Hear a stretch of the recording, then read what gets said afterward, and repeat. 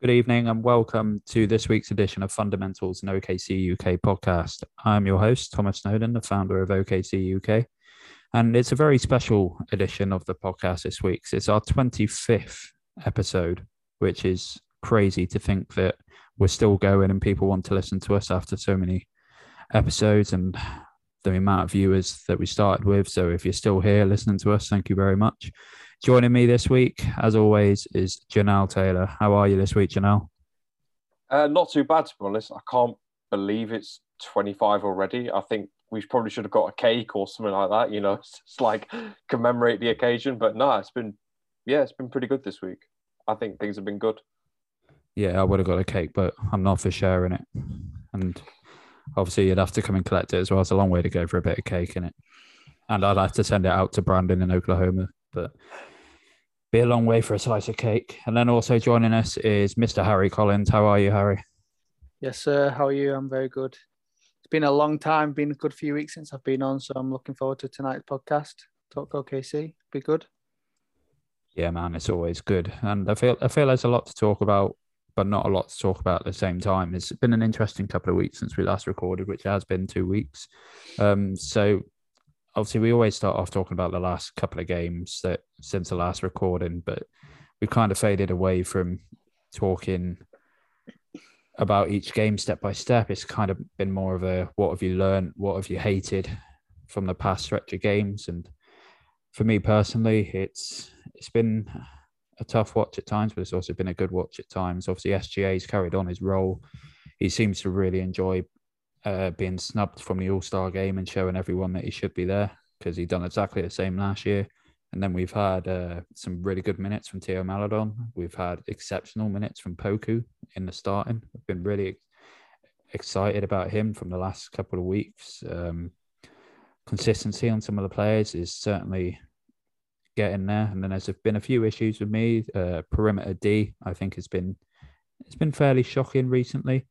But you got to remember we're missing players like Lou Dort and Kenny Hustle, so the lack of experience on the perimeter is worrying. And then when you come up against a Minnesota team like we did the other night, that was just dropping everything from three. It was a crazy watch, but especially when they were having insane shots go in that had no right to go in whatsoever. But the perimeter D's worried me slightly. But as I said, with us missing a couple of players, only having like 9 players fit the last couple of games, it's kind of expected. Janelle, we'll start with you. How have you seen the last stretch of games? What have you been impressed with and what's worried you? I mean, like you, I feel like we kind of have to start with the perimeter defense. So in the last 2 games, I think the Thunder have allowed 45 makes from downtown, which is an unbelievable number when you think about it. I think they gave up 23 in the Minnesota game, 22 in the Utah game. Some of it is just fantastic shot making, particularly for Minnesota. They had some absolutely wild ones that went in, and you have to tip your hat to that. But then I think with some of it, it's like almost like 2 components to it. Is that the Thunder kind of lost their way a little bit. They seem to not mentally reset, and they were kind of a bit broken down by the shots that kept on going in. The morale seemed to drop, and the players weren't resetting. And obviously that doesn't help because defense, you have to have a short-term memory. And then the other part of it is that with the Thunder, with Dort being out, who's like the point of attack defender, and then you've got JRE who's been missing, who's very much the organizer, calls everything out, communication. The Thunder's communication has been a bit lax, which means we've seen rotations not be as timely as they would usually be. The contests have largely been down. And the Thunder are giving up easy opportunities on the perimeter rather than just sort of doing what they did in the past, where it was pretty much watertight. It's a bit of a worry for me. In terms of the people I think have played well, Shea's been fantastic, but Pokusevski, man, he's doing the things that we want him to do, but he's cut out the mistakes. He's not doing stupid shit anymore. And that's an encouraging sign to see for a player who's still in his second year in the league, and he's still incredibly young. Yeah, that just to quickly go back to that Minnesota game, how many baskets obviously Timberwolves were making from 3? We had so many shots that were going in and out as well, which made it even more frustrating. It's certainly been crazy to see. And I've just realised we're talking about the last stretch of games, and there's one player we haven't mentioned so far, but I know for a fact Mr. Collins in the corner would like to talk about him, and I'm sure he knows exactly who I'm on about, Mr. Isaiah Roby. Yeah, Isaiah Roby, what can you say? He's been out the last few games, but since the All-Star break, just in general this season, he's not been given the minutes I think he deserves. He comes on and he just acts like the most professional player on the court. Like he knows what he's doing at all times. He can shoot, he can drive, he can do everything. And the Thunder need that because we don't have a center on our team. We have Derek Favors, but we don't want him in the future. So with Isaiah Roby only being 24, he could be our center for the next few years. And I don't know why Mark's not really giving him the minutes he deserves, apart from these last few games. But when he's been given the minutes, he's been proving why he deserves them all. And the last stretch of games, honestly, this season, I've had the most fun watching OKC basketball since the All-Star break. I've really enjoyed the way we've played. Like you said, the Minnesota game, we allowed so many threes. Same with the Utah game. Bogdanovic just couldn't miss a three. But the thing with the Utah game, I'm not too upset with because Utah are known for having that beautiful ball movement. I think there was about 5 or 6 threes in that Utah game where our help had just got shattered. The amount of time it just got passed around the court and it was just like a corner three or like 3-4 line extended three.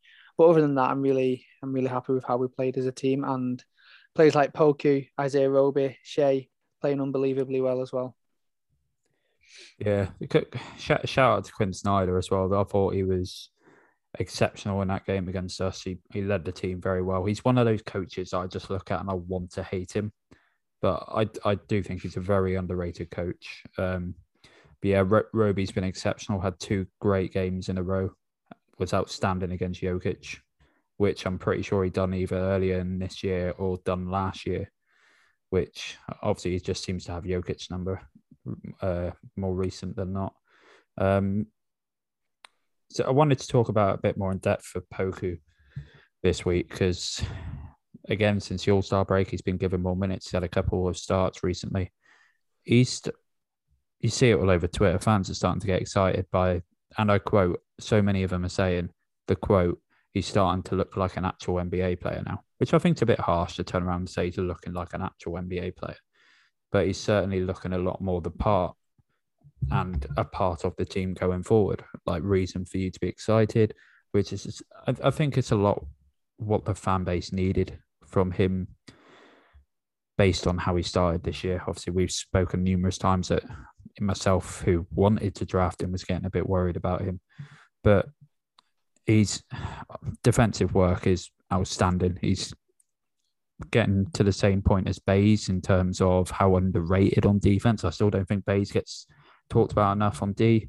Kenny Hustle doesn't, and then I think Poku doesn't now. I think he has been exceptional on the defensive end. He can still do more offensively, but that's going to come in time. His shot, I still don't think it's there. But Harry, we'll come back to you. Poku, surely you've been impressed. Yeah, I have. The main thing I like about Poku as well is no matter, before the All-Star break, his confidence was really low, but he was still shooting a lot of shots. But since the All-Star break, he's been playing with some great confidence. The game, what was it? The first 2 games after the All-Star break, he didn't really play that much. I think he played 19 minutes, but then he put up 13 points in both of them, 19-minute games, with shooting 10 shots.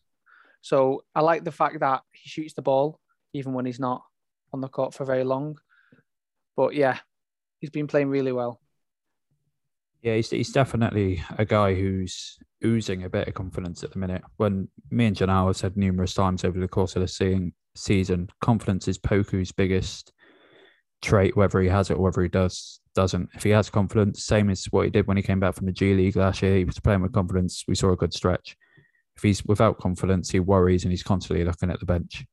But Janelle, how have you found Poku recently? I mean, I think with his defense, even like if we look at last year, you go back and look at the film, you can always see that he had a brain for defense. He knew the right rotations to make. And if you look generally, he was very consistent with the rotations that he made. And he would always get big, make himself big, wall off the paint, any driving lanes. And he wouldn't always get stopped, but he would force the opposing team to think and to consider what they actually want to do on the offensive end of the floor. The big issue was that last year he wasn't strong enough. He lacked in terms of core strength and in terms of his ability to actually be able to take contacts. This year he's got a bit better with that. So now when he's actually standing there on the perimeter and he's actually playing help defense, he's able to be a bit quicker, he's a bit stronger, he takes contacts a bit better, and he's able to stay with his man. He's not just shucked off the ball. And I would also say this on the offensive end. His shot still needs some work. I actually think his motion is not that bad. It's a bit flat. It's a bit sort of line drive for my liking. It's not that bad. But he's become a lot better at being able to put the ball on the floor and understand that he's incredibly lengthy. He's got athleticism and real touch in terms of finishing around the rim. He seems to have recognised that if I can get to the rim, I've got a good chance of actually getting a score here in an efficient area of the floor. And he's putting the ball on the floor a lot more, which I like because he's either going to get a score at the rim or he's going to place pressure on the defense and force them to bring another defender over. And that's going to create space for other players on the team. I think with Poku, his understanding of the game seems to have improved. He's always had feel, but now he seems to be applying it sort of game after game, and he seems to be getting more comfortable out there. Yeah, 100%. I do look at Poku a lot and just think if he just had his shots already, there's potential for another, not as good, but another Kevin Durant in terms of someone who can shoot over their matchups with ease. But obviously that's potentially comes with time, but it's just an exciting thought process to have someone who's 7 foot playing at a 3, which he has been playing recently. And go on. I was going to say with that defensive point, he's very good for his age. You got to remember he's only 20, and when you see that ball on the inside, he's always there. He may not get the stop because he's so much weaker and not as strong as, let's say, Jokic or Towns, but he's always there ready to help. Like in the Minnesota game, I think he had 2 blocks early doors where he was on that help side and he just swatted away Towns a couple of times. It was maybe a goaltend, but he was still there affecting the shot, which I really like about him considering he's only 20 years old. Yeah, I have said numerous times that I do really like Poku's positioning. He is very wise, as Janelle said a minute ago. He's had that since last year. He's pretty much switched on defensively. So it's kind of a similar trait to some of the other players on the team where the defensive work is there. Just got to work on the offensive end. But one thing that's really... I think Coach Daggs deserves a lot of credit for how he's taught sort of weak side help, particularly when it comes to rotating from corner to middle. Because if you look at it, Poku's obviously very good. He gets blocks and picks them up here. But if you look at what he's done with Giddey and Shea this year, they've kind of played the same sort of role, just sitting on the back line. They come over, rotate quite hard down to the middle, and they always seem to pick up a deflection or a block. I think Shea's even leading the team in blocks this year. And a lot of that is a schematic decision by Daggs. And I think he's just done a fantastic job in knowing his personnel and knowing exactly where to put them so that he gets the most out of them. Also, well, another thing to credit Mark with is the amount of offensive boards that we get as well. Like Josh Giddey's got more this year than Joel Embiid, and there was somebody else who was fairly high caliber as well. He wouldn't have expected to have that. But Giannis, I think so. Yeah, I think it might have been Giannis. But Josh Giddey, Poku, Bays are rolling in offensive boards this year, and that's due to their positioning. So it's certainly a very good thing. Even Trey Mann gets 1 or 2 a game. It's down to their position, and I think it's certainly a credit to Coach Dagnall. So we have to talk about Mr. Incredible at the minute, and that's obviously SGA. He's been absolutely on a tear recently. Probably he's like first in field goals made since the All-Star break in the league, which I think is an incredible stat. But he's been so impressive. He does exactly what he should be doing all season in attacking the basket, which is what he's good at. And he has an exceptional reach in terms of takeoff and getting the ball toward the basket for the layup. But Janelle, I'm sure you're absolutely going crazy for SGA at the minute. It's unbelievable, I think is the best way to describe it. If you look at how he's scoring, I struggle to really find the words because he's hitting from all three levels at the moment while being incredibly efficient. I know that his 3-point numbers don't necessarily indicate that, but that's partly because he takes lots at the end of quarters, which are buzzer beaters or something like that, or end of last possession of the quarter shots, which, you know what, you're talking from shooting from 80 feet, and yes, that will drag the percentages down. But to me, it's just how he's changed his shot diet. If you look at what it was, his 3-point numbers are slightly down. He's going to the rim a lot more. He's sort of prioritizing that 2-pointer because I think he's now realized that, okay, hunting the step back three or the side step three is good and it's useful to have. It's a very good skill. He's now trying to figure out how to integrate that into the flow of the offense. And I think he's done a better job at that. I've also noticed that if you look at his mid-ranges numbers are up by about 1.2 shots per game over the last 5 games. He's taking more mid-ranges and he's using that little elbow shot that he first used in Chris Paul's season. When Chris was here, you'd often see Shea pick the ball up as a secondary ball handler, drive into the paint, do a little step back from the elbow and beat the defense. And because he's throwing out so many different options at the defense, it's hard for them to know how to guard him. Do they pack the paint on him? Do they press him up high with 2 and try to, double him and force him out of his flow of the offense? Or do they have to try to work out how to guard him in the mid-range? When he's playing like this, he's unguardable, and it's just benefiting him and the rest of the team. Like, his assist numbers are up, his rebounds are up, his shooting is way up, his efficiency is way up. It's just like a multiplier. It just keeps going up and up and up, and it's just fantastic to watch at the moment. It's like we keep saying, SJ after the All-Star game, he done it last year, he's done it this year. He obviously doesn't like being snubbed. And he's taken it personally and he's taken it out on NBA contenders, not just contenders for the playoffs, NBA championship contenders in the Jazz and Denver. To name 2 teams that he's gone and scored 30 plus on. It's exceptional. And the way he does it as well, he makes it look so easy. Yes, he gets hammered a few times in the paint when he's making his layups and stuff, but he makes it look so easy. He really does. Harry, SGA, excited? I am. That, like you said, that mid-range step back, it's since the All-Star break, every time he does it, it's like that's it's going in before it's going in. That's how good his shot has been since the All-Star break and how well he's been playing. Every time he does that 2-dribble, little left-hand bounce step back over the defender, it's just beautiful. But the thing that's impressed me as well is his rebounds and assists are he's averaging, I think, almost like about 5 assists a game. But since the All-Star break, he's been putting up some 10 assist night, 8 assist night, which is really good because he scored over 30 in, I think, like 6 of the last 7 games. So he's doing that while putting up 8 assists, 7 assists, 10 assists. So he's doing more than just scoring the ball, which is really good to see, as well as rebound. It's good to, I'm not saying he didn't step up earlier in the year, but it's good to see him step up because the team ain't exactly strong at the minute.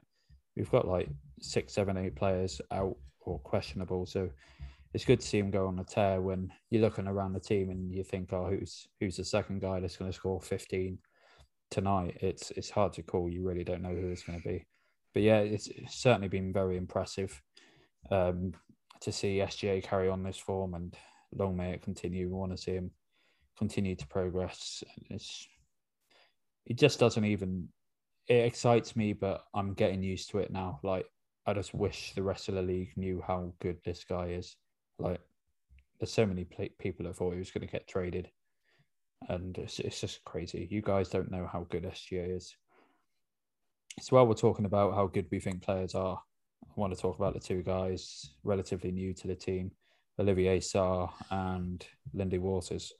Obviously, we talked briefly about Lindy before we came on, and it sounded like all 3 of us are very high on Lindy. As I learned this week, don't know how it completely missed me that he's from Oklahoma. Can't believe that just didn't know that knowledge, but I think he's been exceptional. He's got a very good looking shot, and his hustle and grind is second to none. So I'm especially excited about him and hope to see him around for a bit longer than what we're going to get him for. But Olivier Sarr, I don't really have much of an opinion on him at the minute. He's not taken my fancy as much at the minute, especially compared to Lindy. But it's good to see a big guy get a chance with the Thunder, especially being so young. Look at the chance that we gave Moses Brown last year, and I'm a bit gutted to the way that his career's panned out from there. Because I thought if he sorted his footwork out, I thought Moses Brown would have been a good centre. But obviously other teams didn't think the same. I know Janelle shaking his head now and thought the same. But yeah, I've got no opinion really on that Olivier yet. But what about you, Janelle? I know you obviously said you like Lindy, but what about Olivier? He's fine. He's decent. I think he's a serviceable big man who's just kind of, he's okay. He's a bit like Jaden Horde was last year. Like, he's just kind of all right. I don't really have particularly strong feelings towards him. In an odd way, I kind of think the move was motivated with obviously he's French. I think he went to the same school as Théo Maledon in terms of, and they've sort of played on the French national team as the junior team a couple of times, or actually quite frequently during their sort of youth career. I kind of think maybe it's a case of acclimatization and just trying to see, basically pan the European waters to see if you can find another player, another piece you can add. A bit like with Vit and a bit like with Gabriel Deck, except, Sarr is 22, 23, and he did play college ball for, I think, Kentucky and Wake Forest. If we didn't bring him back, I wouldn't be that surprised. I just think, you've got to take a chance on sort of low risk opportunities at this point in time. And that's kind of what he is. Lindy, to me, in terms of players, like from what he represents, so he's from Oklahoma, but he's of Kiowa and Cherokee descent. That's his heritage. He's of Native American heritage. And you think about in a state like Oklahoma, like the amount of Native American tribes that are here, and you've got the Trail of Tears and all this kind of stuff, right? He's very much bonded to the land in a sense with his heritage and who his ancestors are. And then we get a guy like him who's a shooter, who's also kind of coming around a bit as a defensive player. He's just like a pure shooter, can catch, can shoot off the bounce. A bit like what Alex Abrinas was for the Thunder in a way. And we've not really had that in a long time. And it's such a useful tool to have. If you look at how, I know this is the most stereotypical example, but if you look at Kyle Korver and how Atlanta used him just to get you, two or three quick buckets from downtown, you cut a lead from, say, 12 down to 6 within a minute. It changes the complexion of the game. And I like that sort of ability of his. He's a microwave scorer who's very efficient from downtown, marksman. And yeah, I feel more positive about him than I do about Sarr. I will have to be honest. Yeah, I feel that's the vibe with a lot of the fan base. Harry, are you the same, or are you seeing something a bit different with Olivier? No, I'm seeing the exact same. Like you said, it's a small risk that could pay off with a high reward. OKC have done that a lot with like Dakari Johnson, centers like that we bring in for a season, see what they're like. I'm actually just to say, I think Moses Brown was a great center, and I was actually quite upset when we traded him. But yeah, players like Dakari Johnson, bring him in for a season, see how they do. They play okay. There's no point bringing them back. We can probably pick up someone else in the draft that's just the same level as him. But with Waters, he pretty much covered everything. I'm really impressed with the way he's playing. He's not having very many minutes, but when he comes on, he looks confident. He's shooting his shot when he gets it. He had a few nice buzzer beaters the other game. Yeah, he just looks like a really well-rounded player. I'm excited to see a lot more of Lindy, that's for sure. Like, it's such a breath of fresh air for a player to come in like that and hit the ground running pretty much straight away. He hasn't done a lot wrong. I wanted to ask as well about Vit. I've been seeing more of Vit recently than what we have done so far. And I'm yet to see anything special.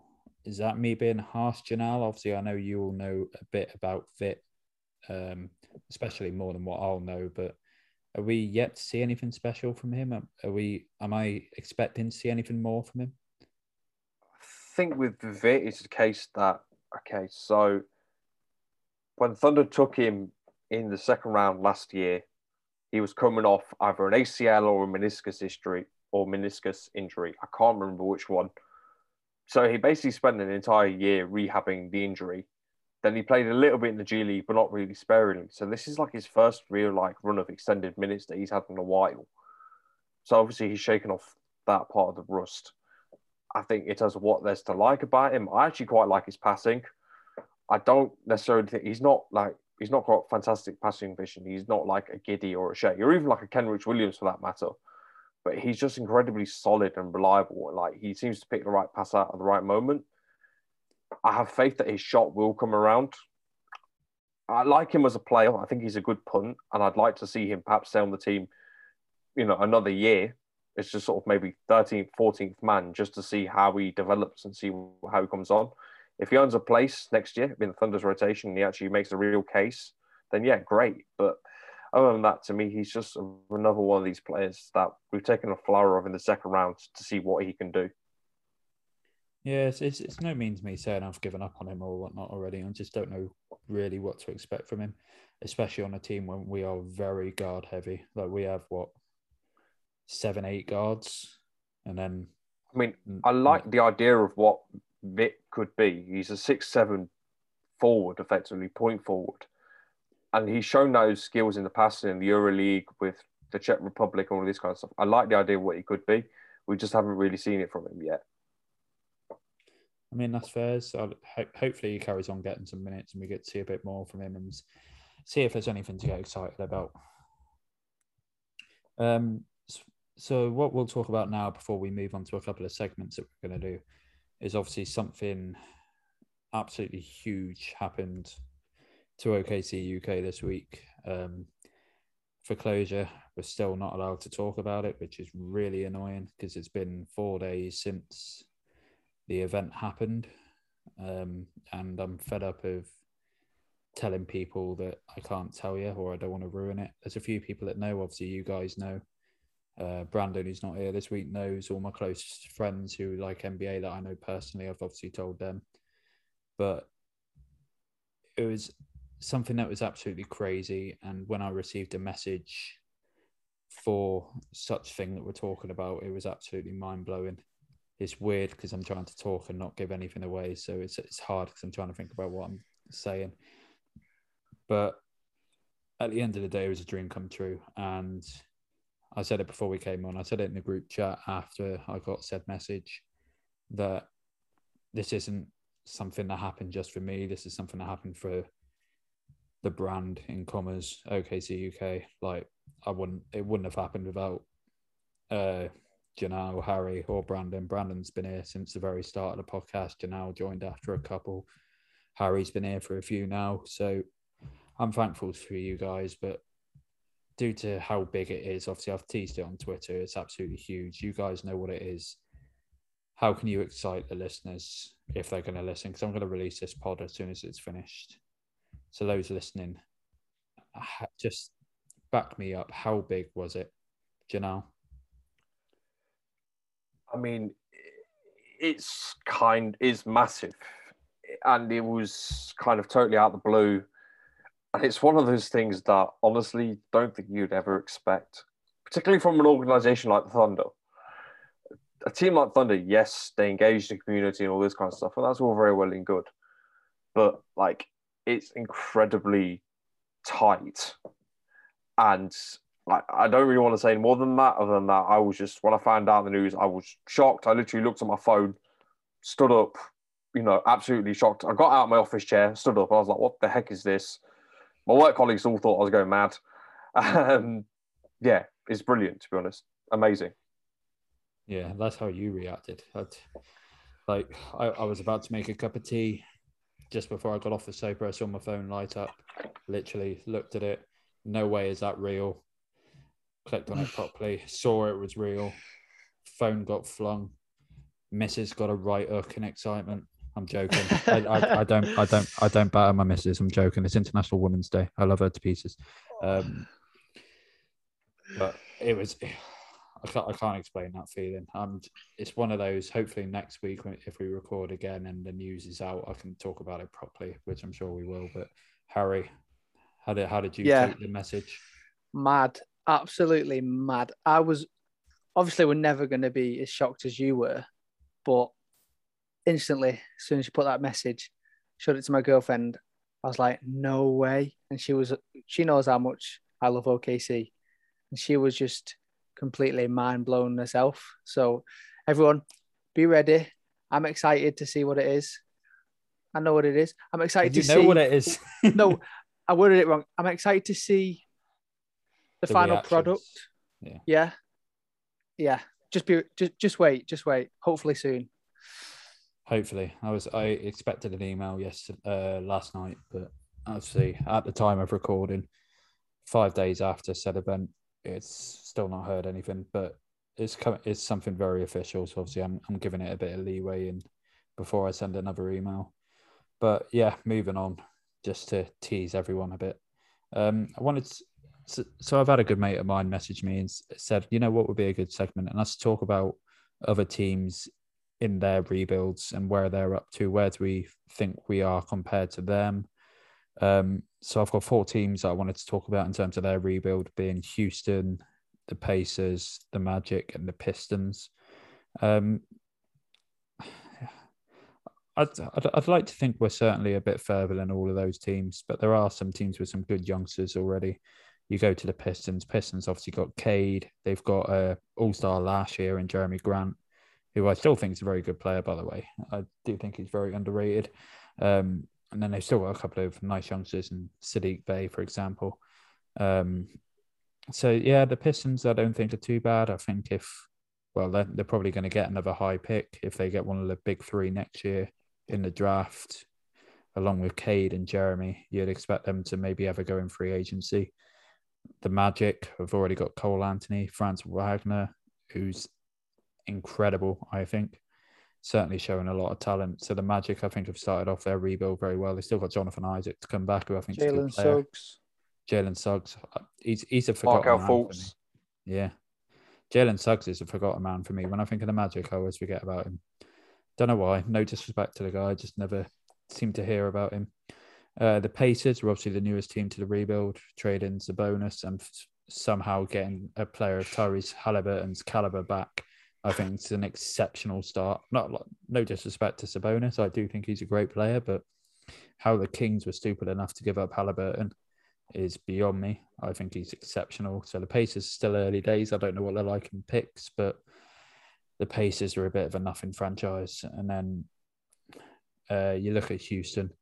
Obviously, we all pretty much hate Houston, the fan base, but they got a couple of exciting talents. That Josh Christopher has been someone who's been exciting me. I know my Houston mate is very excited by him as well. Janelle's best friend, who he loves to talk about, Schengen, is a special talent. It's going to be on his gravestone. Why did we pass on Schengen? Why did we trade that pick? And then Jalen Green, I'm really not sold on Jalen Green. I'm not a fan whatsoever. And I have seen games of him. I'm just not a fan of his game. And I think he entered the league with awful attitude as well, throwing shade on Detroit. But Harry, how do you see those 4 teams? The team I'm most excited for is the Pistons out of them. Yeah, like you said, Cade started off the season. It was like he really didn't start off very well, and then now he's playing like the player everyone thought he would be. But with the players that they have around him, Isaiah Stewart, Jeremy Grant, who else did we say? Diallo. Yeah. Diallo, Kelly Olynyk. They're only, and they're obviously still a really bad team record-wise. So they're still going to get a top 5 pick. That's if they get unlucky in the draft, probably move to 5. And then, yeah, if they get, like, let's say, Chet, someone, I don't know what positions they're needing at the minute, probably shooting guard, maybe. Point guard. I think if you look at, they've tried with Killian Hayes, but I don't see it with him. If it was me, I would take Jaden Ivey and play him at the 1, and then you've got Grant, Cade, and Diallo and Sadiq Bey. I think it's pretty, and you got Beef Stew, Isaiah Stewart to play, the centre. Like this, that's decent. That's a good young line. They have a real, and contracts on them aren't much. So, like you said, they're only not even a star player away. if you can bring in like trying to think of a mid-level free agent kind of player, but if you bring in another Jeremy Grant, let's say, that's a really good team. Houston, not too. I just don't like Houston in general, but like you said, Jalen Green, I'm not a fan of him. I think he's too selfish on the ball a lot of the time, and the reason I don't like him as well, when he did that 3-point shot in the Rising Stars game, I don't know if you remember that. Josh Giddey's team, we only needed a layup, but yeah, again, that just shows his selfishness. But other than that, Pacers, I'm looking forward to see what they do because I don't think they have many picks. But yeah, like you said, picking up Tyrese Haliburton is just crazy. For Sabonis, who is only, I think, 25, 26 himself. So, but I just think Haliburton's potential and upside is a lot more than Sabonis's, as we know what we're going to get with Sabonis, which is a lot of points and a lot of rebounds. He's a great player, but I don't know why Kings gave up Haliburton so early anyway. Yeah, it's got to add as well. So obviously, there's two people now kind of throwing shade on Jalen Green, and I know my mate will listen to this and send me a message in absolute disgust. I'm a fan of his offensive game, but yeah, he's selfish. He's just not doing enough for me. He's got a good shot. He scores points, but I'd like to see a lot more from him. Janelle, I know you'll probably have a lot to say on the rest of these teams because I know you probably will watch more NBA compared to what I can't speak for Harry, than what me and Harry do in terms of the rest of the league. But what's your thoughts on those four teams? So I think for me, I want to start off with the Magic. I think that they did really well with getting Franz Wagner. I think he's really good. Cole Anthony's starting to come along nicely. I do I'm a bit thinking about what they want to actually do in terms of if they get their player, who do they actually want to take?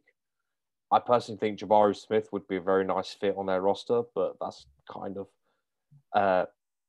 just personal choice. But I kind of think with them, they're at the start of a long road.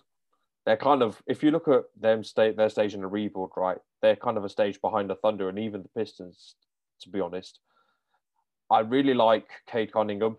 Even before the draft, I was a bit hesitant to put him on number one because I didn't know if his shot would translate. And he was very patient, very methodical, dominated the game in college, but those players can be a little bit deceiving. If we look at, say, Andrew Wiggins or Jabari Parker or Marvin Bagley, those are all players that did really well in college. And then they kind of flattered to deceive a bit in the NBA. But with Cade, there's really none of that. He's just incredibly polished, shoots well. Passing is already very, very veteran-like level, phenomenal. Game slowed down for him. Yeah, I saw a clip the other day that was shared by, I think, one of the Pistons beat writers, so I follow. And if you look at how he slows down and puts people in jail, creates that separation, sort of baits them almost, putting them in a position where they can't actually touch him, and then just uses that to find the pass and draws the people. He's fantastic to watch already. They got guys like Diallo there, Jeremy Grant, who's kind of more the veteran in the group. Their core is nice. I like their team quite a lot. Indiana, to me, is the one which I think, in terms of business that they did at the trade deadline, it was superb. I know that Domas is a great player, fantastic. You know, you look at his numbers, what he does, his impact on the team. He's a great player, but they traded 2 years of Domantas Sabonis, who there was never really any guarantee that he would resign, I should say, for what could be 6 years of Tyrese Haliburton. You know, and Haliburton's only going to get better, and he's already a player who can average a double-double. You know, we're talking about 16 points, 10 rebounds, 10 assists. He's already a smart young player to have. You put him next to Brogdon, and you give him Miles Turner, who's a defensive anchor, who's, you know, a really good pick-and-roll big man, and can kind of shoot a little bit. There's the makings of a really solid team in there. Whether they actually can go all the way, that's a different thing altogether. But I definitely think they've got potential to be a playoff team. And then we come to Houston, which I like Jalen Green as a player. I think they picked him too high in the draft. If you look in retrospect, right, how different is Jalen Green to Trey Mann in terms of impact? I've seen that comparison on Twitter a lot this week. Because I feel like Trey Mann gives you 90% of what Jalen Green has, but with Jalen Green, they took him at 2. And if you think about the opportunity cost of taking someone like him at 2 in this draft, that meant that you wouldn't get Evan Mobley, you wouldn't have got Jalen Suggs, Scotty Barnes. Mobley would have gone by that point because I think the Cavs went number 1, right? No, Mobley was 3. So Cade Mobley was 1. So you talk about, so then that's Barnes, Mobley, Suggs, Giddey, Wagner, Kuminga. You've missed out on taking out all these players that have got serious potential to take Jalen Green. And to me, like, I look at his skill set. I like his scoring. I think he's a fantastic athlete. If you look at his second burst, it's brilliant. I just don't know whether he should have been that high up in the draft, possibly because he's a scorer. I don't really like their coach. I think Stephen Silas is pretty shit, to be honest. He likes playing his vets too many minutes, which means that players like Şengün don't actually get any run time. To me, he's really the only player on their team I like. I think Josh Christopher's kind of okay, but I don't see it with Houston. If they've got an owner who's cheap, they've got a coach who's not particularly good, and they've got vets that they're trying to shift out who aren't that great, and they've got a bunch of me-first guys, their rebuild might take longer than I thought, and they're not in a better position than the Thunder, I don't think. So that leads me perfectly on to the next question. So, Janelle, coming straight back to you, if you were to rank those 4 teams plus OKC in terms of where they are in the rebuild, or let me put it this way, who's going to be a contender first out of us 5 teams? Put them in order, 1 to 5. 1 to 5 would probably be the Pacers, because they've already got veteran players. And to be honest, I don't really think it's a rebuild. I think it's more of a retool. So that's you saying the Pacers would be quickest to be in a contender, yeah? Depends on how in terms of what, winning a championship or being a playoff team. We'll go championship in terms of what they have and what they got. Since we're talking about rebuilds, we'll talk about championship, because at the end of the day, you rebuild to try and win a championship.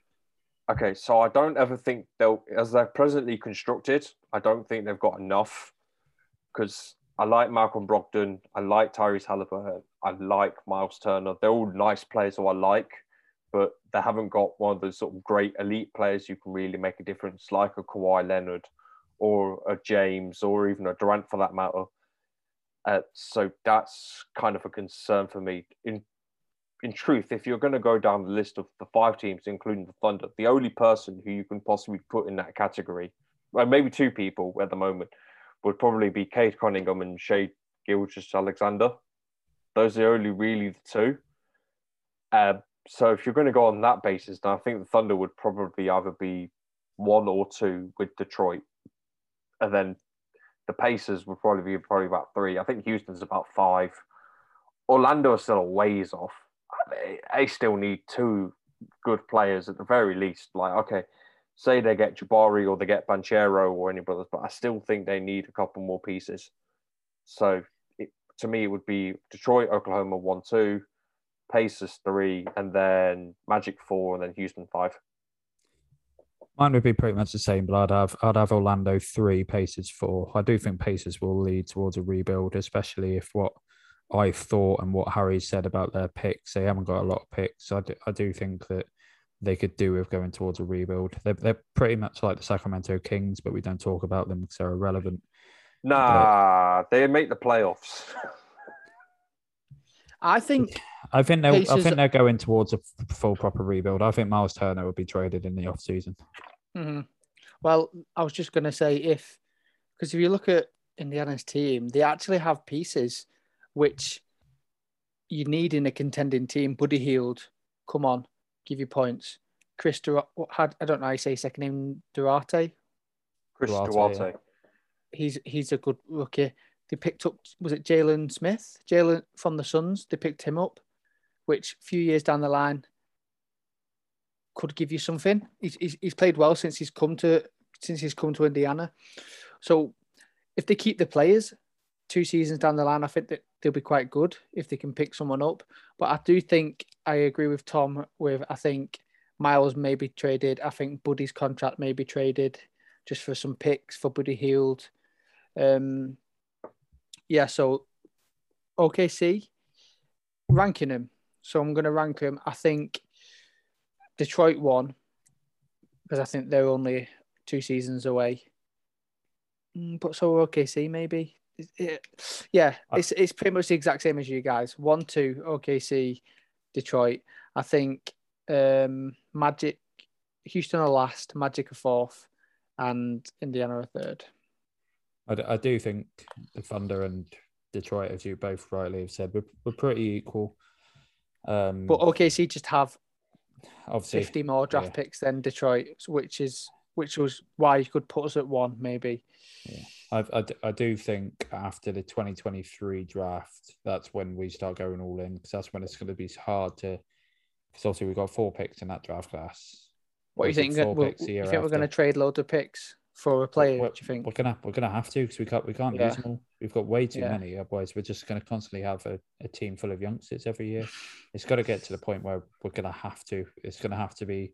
Our free agency will be signing trades, because it has to be, and we'll be trading away some players, the likes of Baisley, Ty Jerome, Maladon. Those players will unfortunately go, but that's the way the league. But goes. that year we have 4 first-round picks.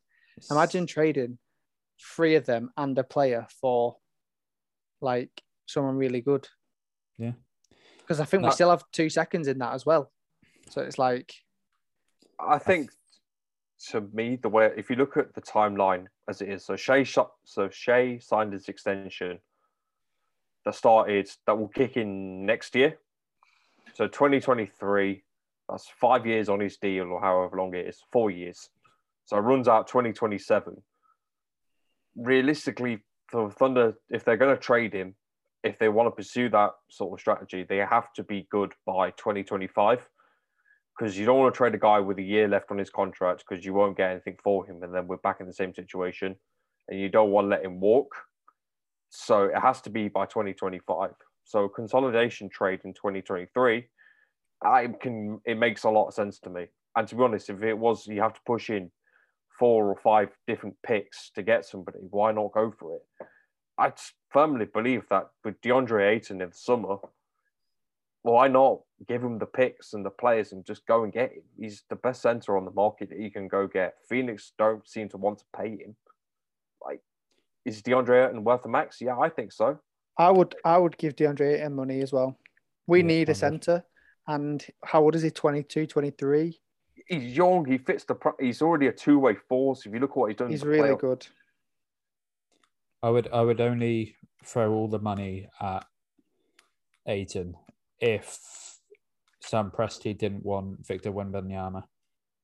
If Presti didn't want him, because he's the head of the 2023 draft.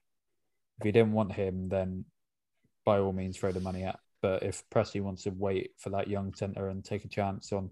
I get scared with centres like that, skinny, long. I just get scared when you've drafted them into the NBA. I don't know, I just get worried. Like, I'd rather take chances. I'd rather take a point guard that I know, like a good point guard over, because I just don't know if he'll be able to play in this league, even though he's playing unbelievably well this season for whatever team is at.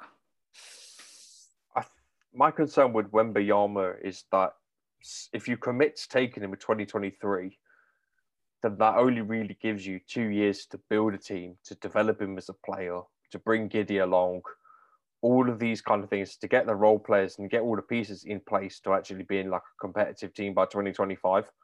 Then you're talking from going from being that you have to be going from being like a lottery team, bottom of the standings, to being like a playoff team with 2nd round hopes, a deep playoff team within 2 years. And I don't like that time frame. It depends. If do you want to keep Shea or do you not want to keep Shea? Is he not getting drafted this year? Is he not in this? Wembanyama? Is he next year? 23. Oh, I didn't know that. It's him and Scoot Henderson who are the 2 big ones, I think. I don't think Scoot's coming out this year. I think he's coming out next year. And Shady and Sharp, or Shady and Sharp. Oh, yeah. I'm very big on Wembanyama, so I have been keeping an eye on him when I can. But no, it's good to talk about where we are in the rebuild. I do think 2023, after that draft, that's when we start throwing our money and throwing our picks. I think that's when it perfectly suits the timeline as well. I know we all talk about it. So we'll finish this week, as always, as we had done recently. We'll finish off with the rebranded Janal's Fundamental Trivia. But so, Janal, over to you. You are now the host. Do you have your own music yet? I don't think I do. If I've got my own music, this is the first time finding out about it. So, Dun, dun, dun, dun, dun, dun, dun, dun, dun, dun, dun, dun, dun, dun, dun. Janelle's Fundamental Trivia. How was that? pretty good, actually. Not going to lie. I was quite impressed by that. Yeah, I put £100 on it. I won't be able to replicate it in the next podcast. We'll have a different theme tune every single week. Yeah, why not? Special. So we talked about this player early on in the pod. So what team did Vic Krejci play for before joining Oklahoma City Thunder? So you've got three choices for this answer, right? So your three are number one is Basket Zaragoza. Yeah, Zaragoza, final answer. B is Unicaja Malaga, and C is Basket Valencia. Zaragoza was in my head straight away, so I'm locking that in and I'm sticking with my head. Well, I'll let you have the point. Out of them three, I would have said that because I know he didn't play in Spain, but yeah, I'll lock in that one, but I'll let Tom have that point because he got it before me. Zaragoza's in Spain. Yeah. Well, it sounded more Czech than Sevilla, whatever you said is the third one. Malaga, whatever you said. You not heard of the football team, Real Zaragoza? Oh, shit. Yeah, yeah. I thought it was a non-football pod. I thought football was banned. It is banned. Actually, we're allowed to talk about it now. We won, so we can talk about it. It was Zaragoza, though, right? Yeah, it was. I actually knew something. Get in. Okay, so what college did Kenrich Williams play for? So your answers are A is TCU, B, SMU, C, Texas Tech. Just tell me the whereabouts of the first two, please. So TCU, Texas Christian University, is in Waco, Texas. Yeah, B, just what it stands for. Is in Southern Methodist University, that's in Dallas. And then C, Texas Tech, is in Lubbock, Texas. I'm going to go with B.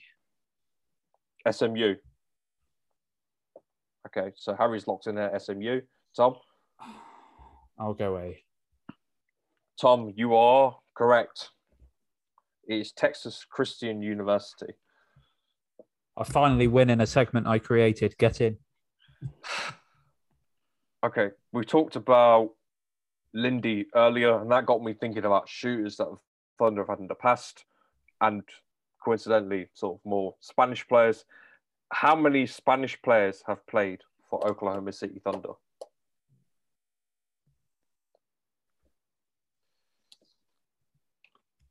There is no multi-choice this one. This one I just thought was quite simple.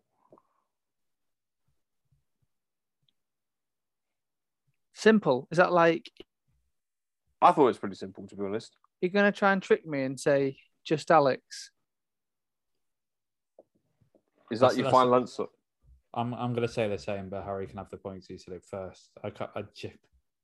No, two. I can't fit. Oh, yeah. Did he play for us?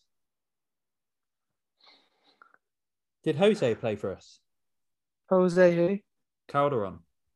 Oh, yeah. I don't think he did. Why is he in my head? I feel like there might be a second one. No, I'm being different. I'm going to say there's a second one. Okay, so Harry said one. Tom, you have said two. Tom, this week you have got the clean sweep. It is two. It's not Jose Calderon, is it? No. It's Alex Abrines and Serge Ibaka. He's from Congo. Oh. He's from Spain. He played for Spain at the Olympics. Yeah. Really? I did not even know that. Yeah, you know he plays for Spain as well. Didn't even think of it. So, Tom, you've won. I was by a combination of general knowledge and sheer dumb luck. You have won this week. I think it's your first win this week. So, I mean... Hey, I'm just happy I knew the answer to one of them. I generally actually knew that Vic came from Zaragoza. That's why when you started saying the question, I was like, Zaragoza. Please say Zaragoza. And then he said it first, and that's why I had to go, yeah, Zaragoza, final answer. Harry, go away. I win. No, How do you Janelle, feel? You finally won one. mate, I'm ecstatic. I'll be more happy though if we get Brandon in and there's three of us. If I beat three of you, well, two others, then. Harry, how are you feeling in defeat? I mean, that's twice now I've been clean swept. So my general knowledge is just god awful. All right, mate, don't cry about it. So maybe next time, does Janelle just win every single one though? I was going to say I could do it and Janelle could join in. I'm like This is 4-0, why I think. this is why Janelle's now the host of it. Yeah, I assume that. Because it seems me, you, and Brandon have roughly the same knowledge. Brandon should have a little bit more being from out there, but Janelle's just a brain for the NBA, so it's fairer for him to ask the questions. But no, thank you as always, Janelle. And that's, as always, it's the final segment for this week, and that brings an end to the 25th episode of Fundamentals. Janelle, Harry, thank you as always for joining me. It's been another great discussion. And as always, guys, remember to thunder up.